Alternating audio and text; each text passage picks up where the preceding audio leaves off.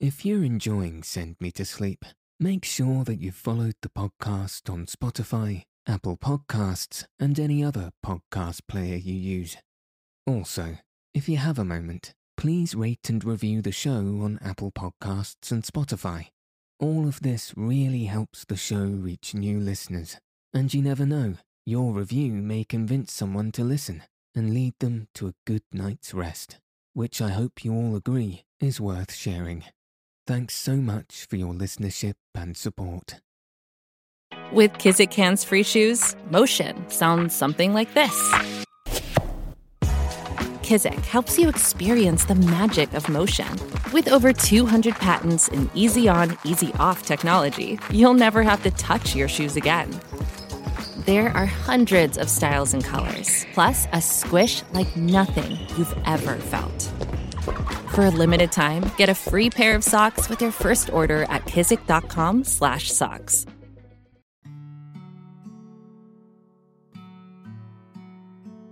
Welcome to Send Me to Sleep, the place to find a good night's rest.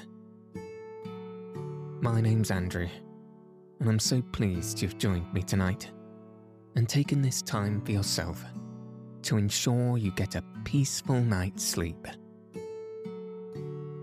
Tonight, I'll be reading chapters 89 to 92 of Stories of Greece by Mary McGregor. In the last chapters, we learned of the early life of Demosthenes, the great orator. In tonight's story, we will learn how Demosthenes became a great orator. If you haven't already, find a nice place to get cozy. Take a deep, relaxing breath and settle your body in whatever way feels most comfortable. Now, all you'll need to do is follow the sound of my voice. So let your eyes fall heavy and your breath soften as we settle in for a peaceful night's sleep.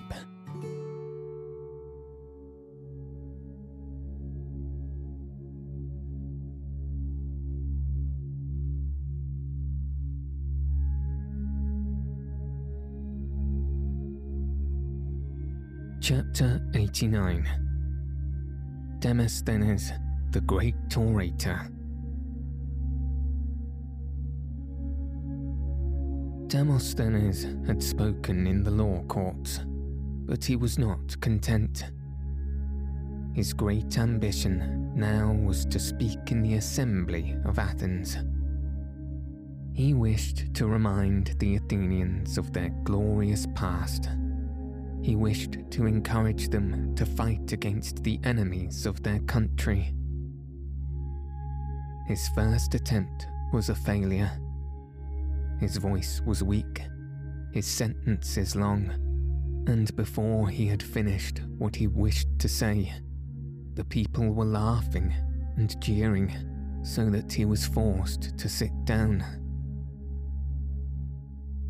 As he left the assembly, he was so unhappy that he thought he would never speak to the people again.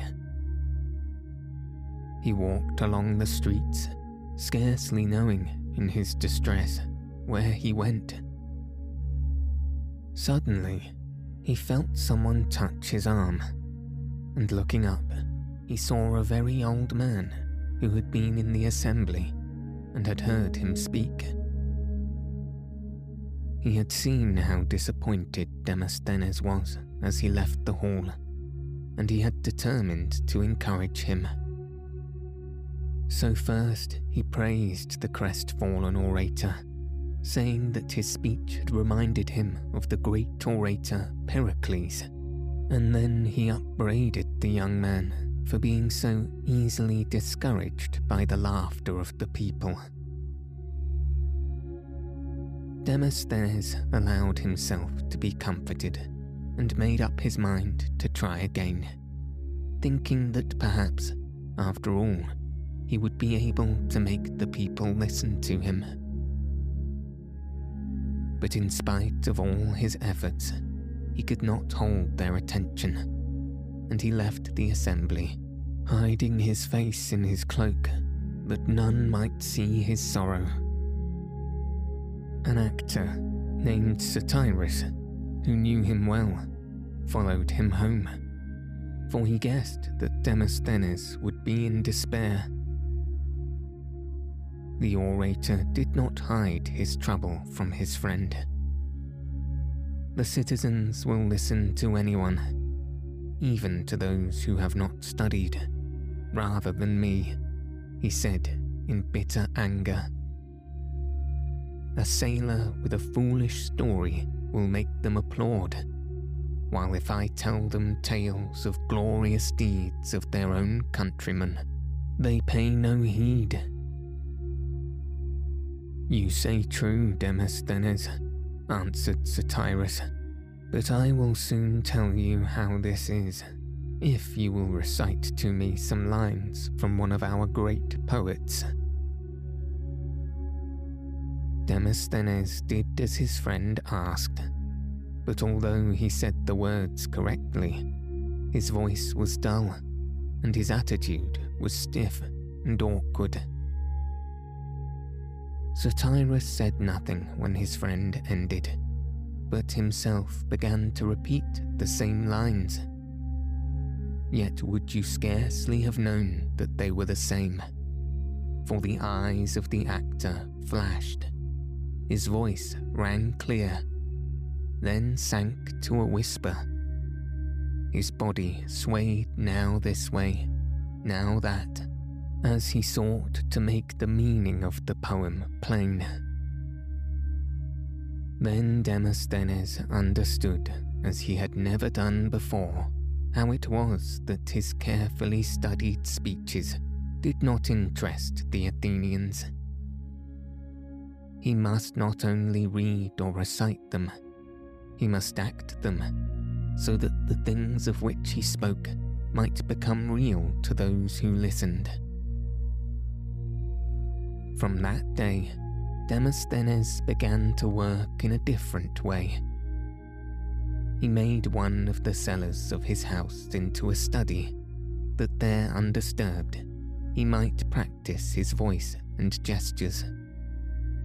He stayed in this strange study for 2 or 3 months at a time, and lest he should be tempted to go to the theatre or games, he shaved one side of his head, that so for shame he might not go abroad, though he desired it ever so much. At other times, to strengthen his voice, he would go to the seashore while a storm was raging, and putting pebbles in his mouth, he would try to make his words heard above the roar of the waves. He also recited speeches while he was out of breath from running up some steep hill.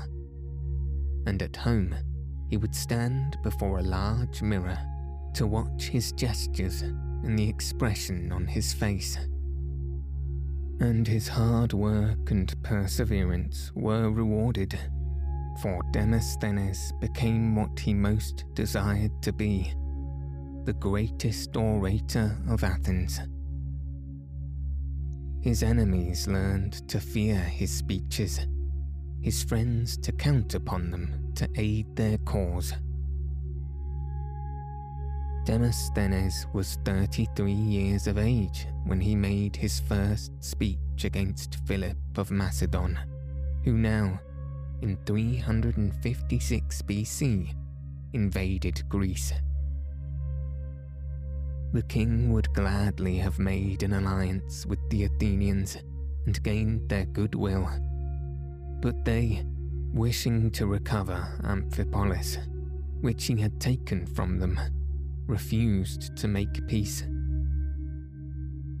Demosthenes lost no opportunity to speak against Philip. He reminded his countrymen that the king was not the man to rest, content with that he had subdued, but is always adding to his conquests, and casts his snare around us while he sits at home postponing. In another speech, he told the Athenians that they chose their captains not to fight, but to be displayed like dolls in the marketplace.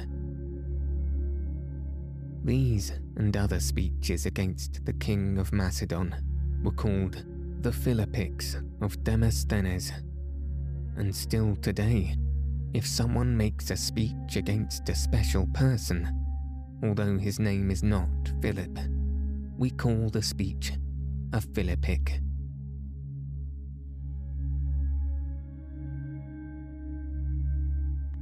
Chapter 90. The Sacred War.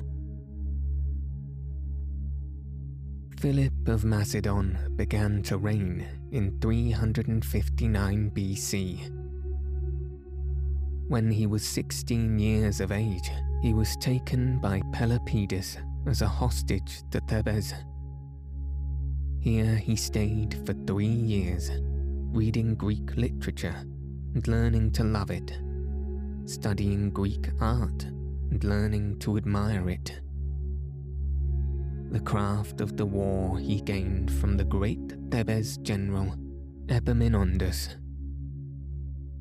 When Philip went back to Macedon as king, he trained his army in the movements he had first seen used by the Theban troops under their famous general. At this time, a war called the Sacred War was going on in Greece. Delphi, where the temple of Apollo stood, had been seized by the Phocians, who were led by a bold commander named Philomelus. The home of the Phocians was near Mount Parnassus. In the temple, vast treasures had been stored. These, said Philomelus, should be safe as of old. But when he fortified the city and brought a large army of soldiers to guard it, the other Greek states said it was time to interfere, that Delphi must be taken from the Phocians. Philomelus at once resolved to increase his army, but he had no money to pay more soldiers. The Phocians had already spent all that they possessed on the war, and the citizens of Delphi had been so heavily taxed that they could give no more.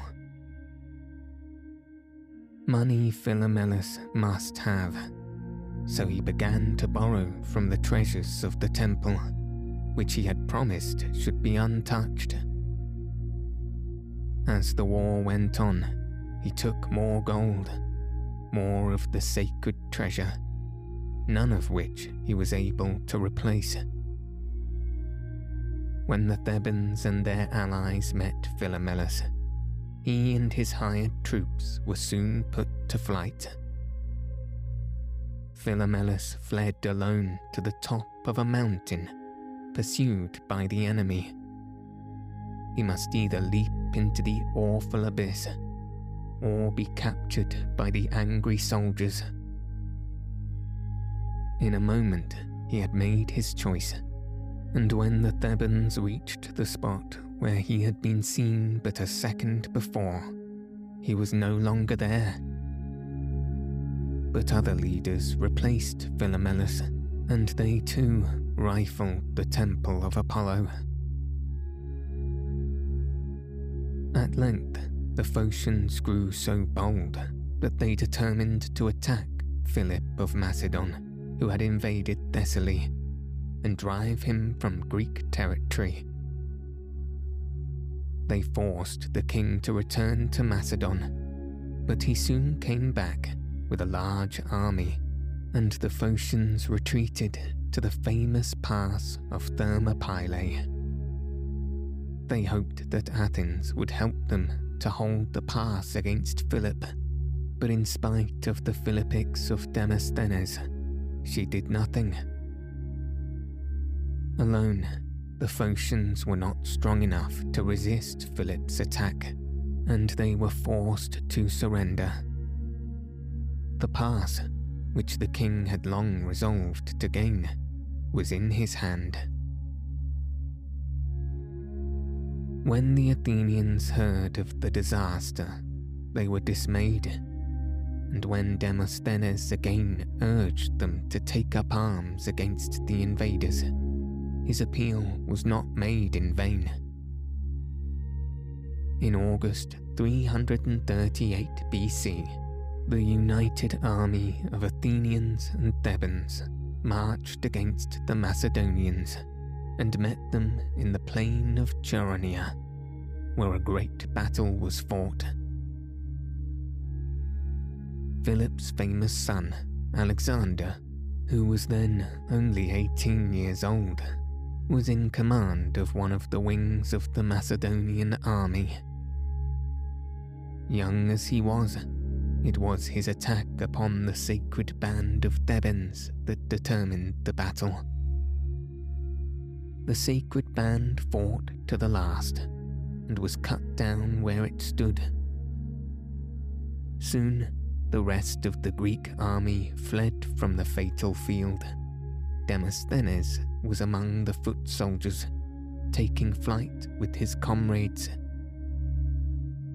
On the roadside, not far from the town of Chaeronea and near to Thebes, is a tomb where the fallen heroes of the sacred band were laid.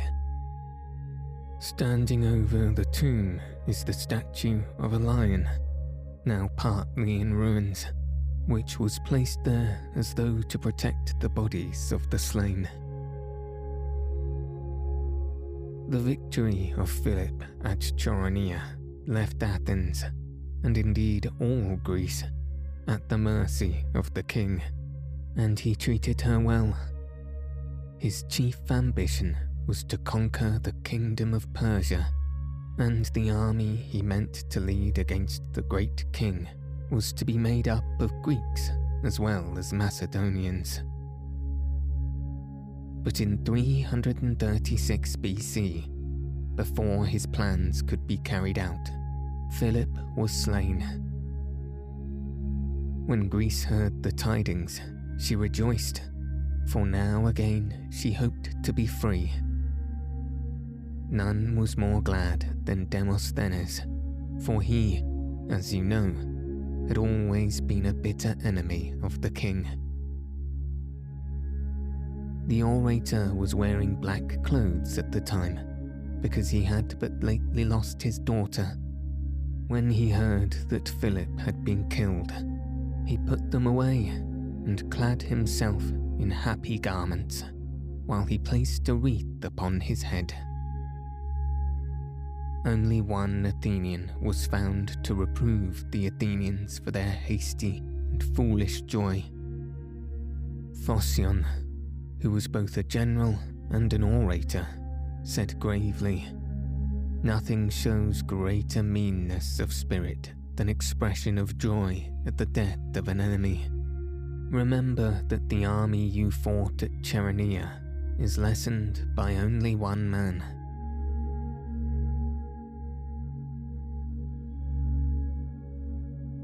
Chapter 91. Alexander and Bucephalus. Alexander, the son of Philip of Macedon, became king in 336 BC. The Queen Mother adored her brave son and dreamed of the great things he would do when he became a man. She did all that she could to awaken his ambition, telling him that he was descended from Achilles, the hero of Troy, and bidding him, when he was older, strive to do nobler deeds than his great ancestor had done. One of his tutors called the young prince Achilles, while he named himself Phoenix, after the tutor of the old Greek hero. The Iliad of Homer, which tells of the deeds of Achilles, Alexander knew by heart. When he was a man, he always carried a copy with him on his campaigns. It is said that he slept with it as well as his sword beneath his pillow.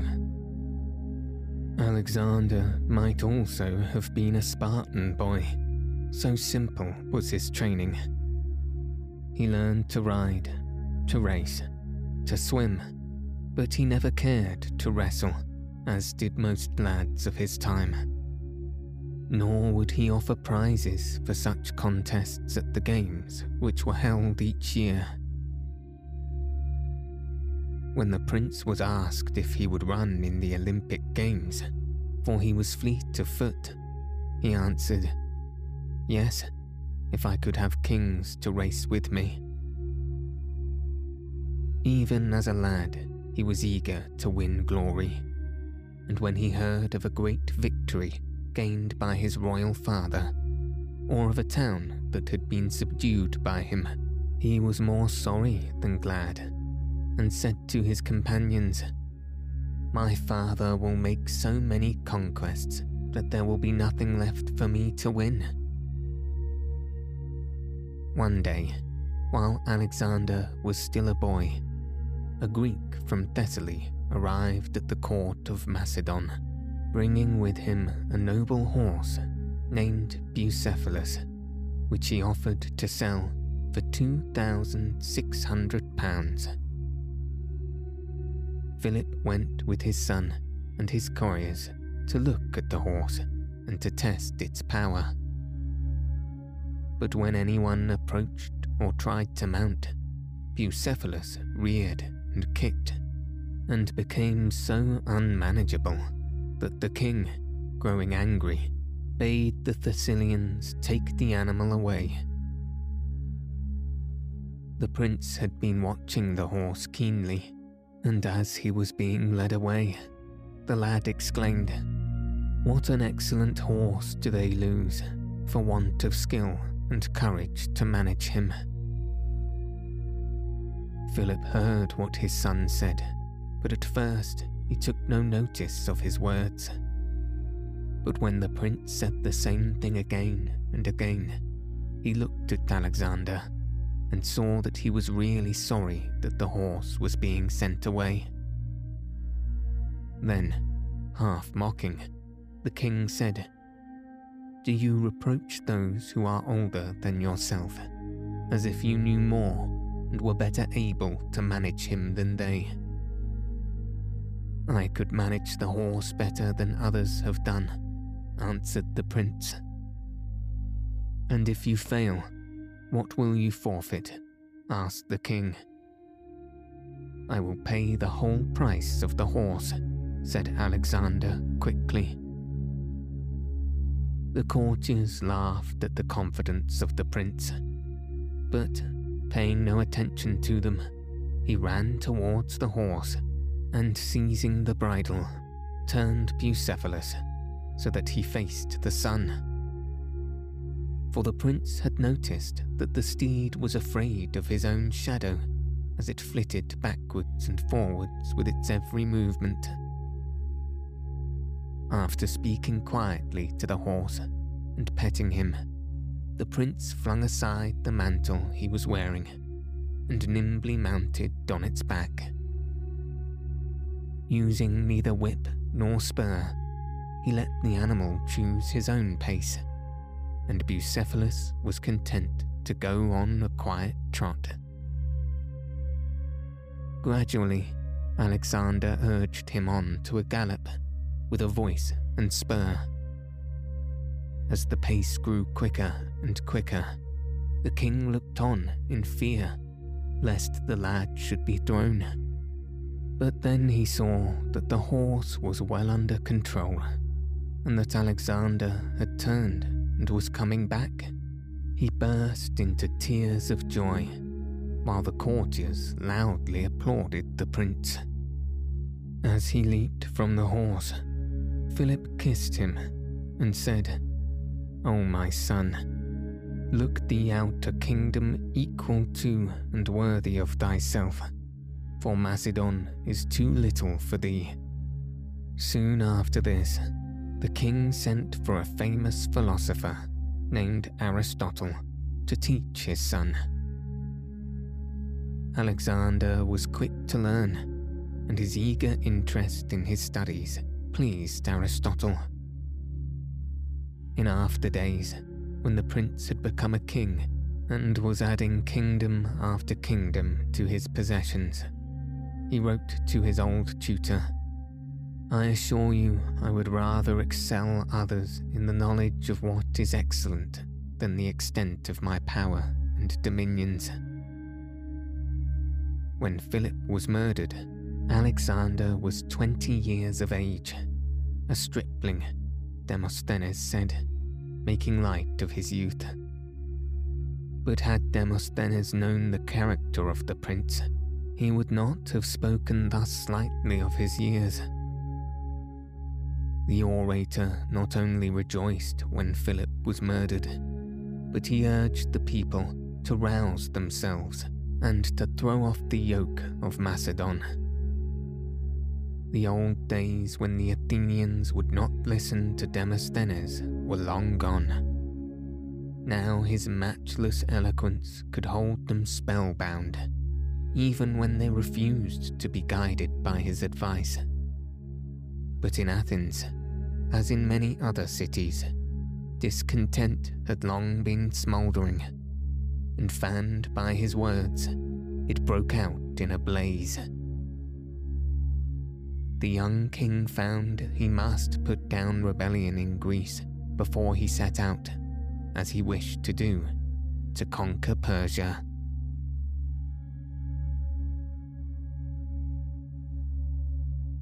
Chapter 92.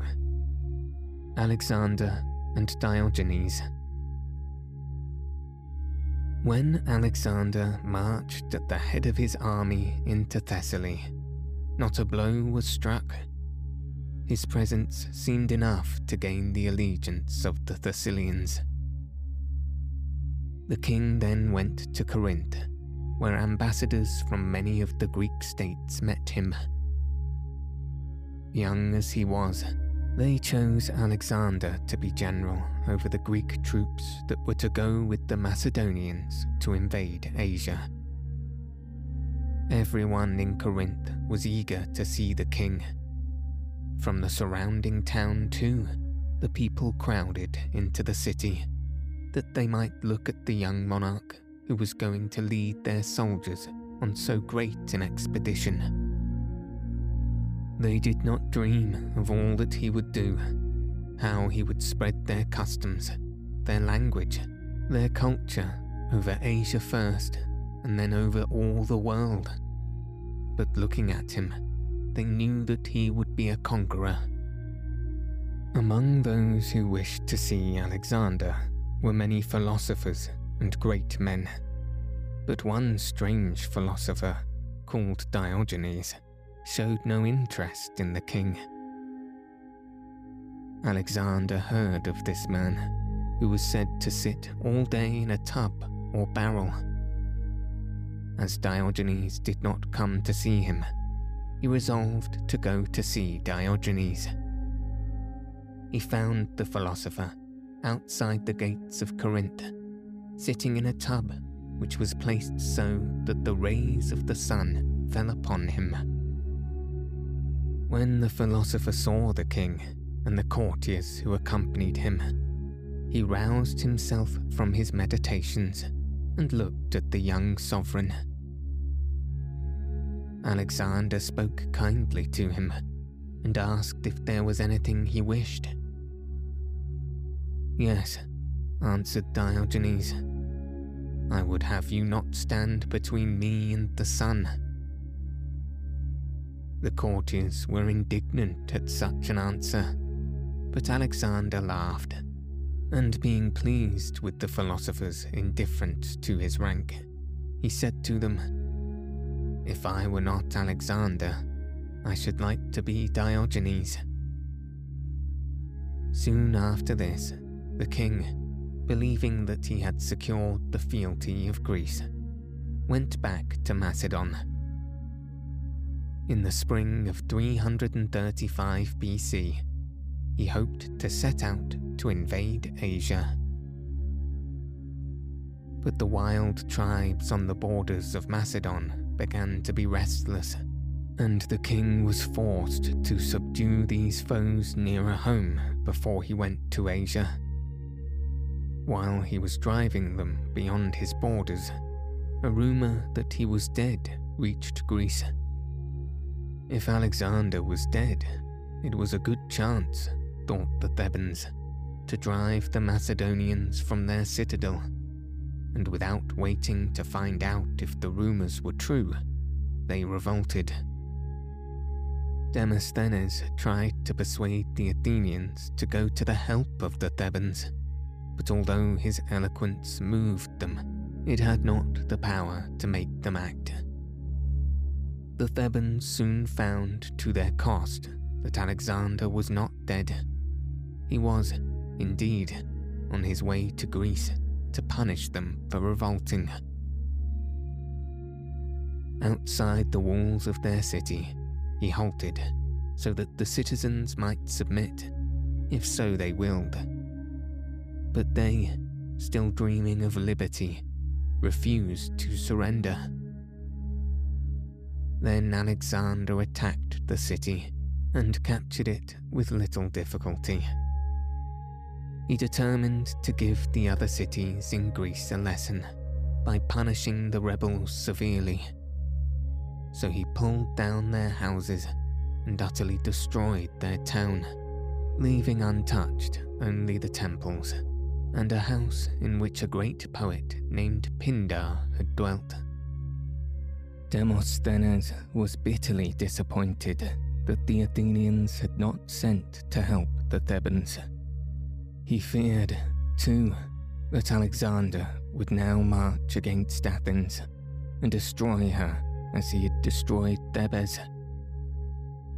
But the king only sent to demand that 8 of the orators who had done their best to incite the people to rebel against him should be sent to him as hostages. Demosthenes would have been among the 8, and he urged the Athenians not to hand their sheepdog over to the wolf. But Phocion said that it would be wise to do as Alexander asked. At length, the assembly sent Damocles to the king to plead the cause of his comrades, for he was, after Demosthenes, the greatest orator in Athens. Alexander listened to Damocles and was persuaded to leave the orators in their own city, for he believed that the fate of Thebes would make Athens too afraid to rebel. Of the loyalty of the Greek troops, the king was sure, for were they not going to avenge the invasion of Greece by Xerxes?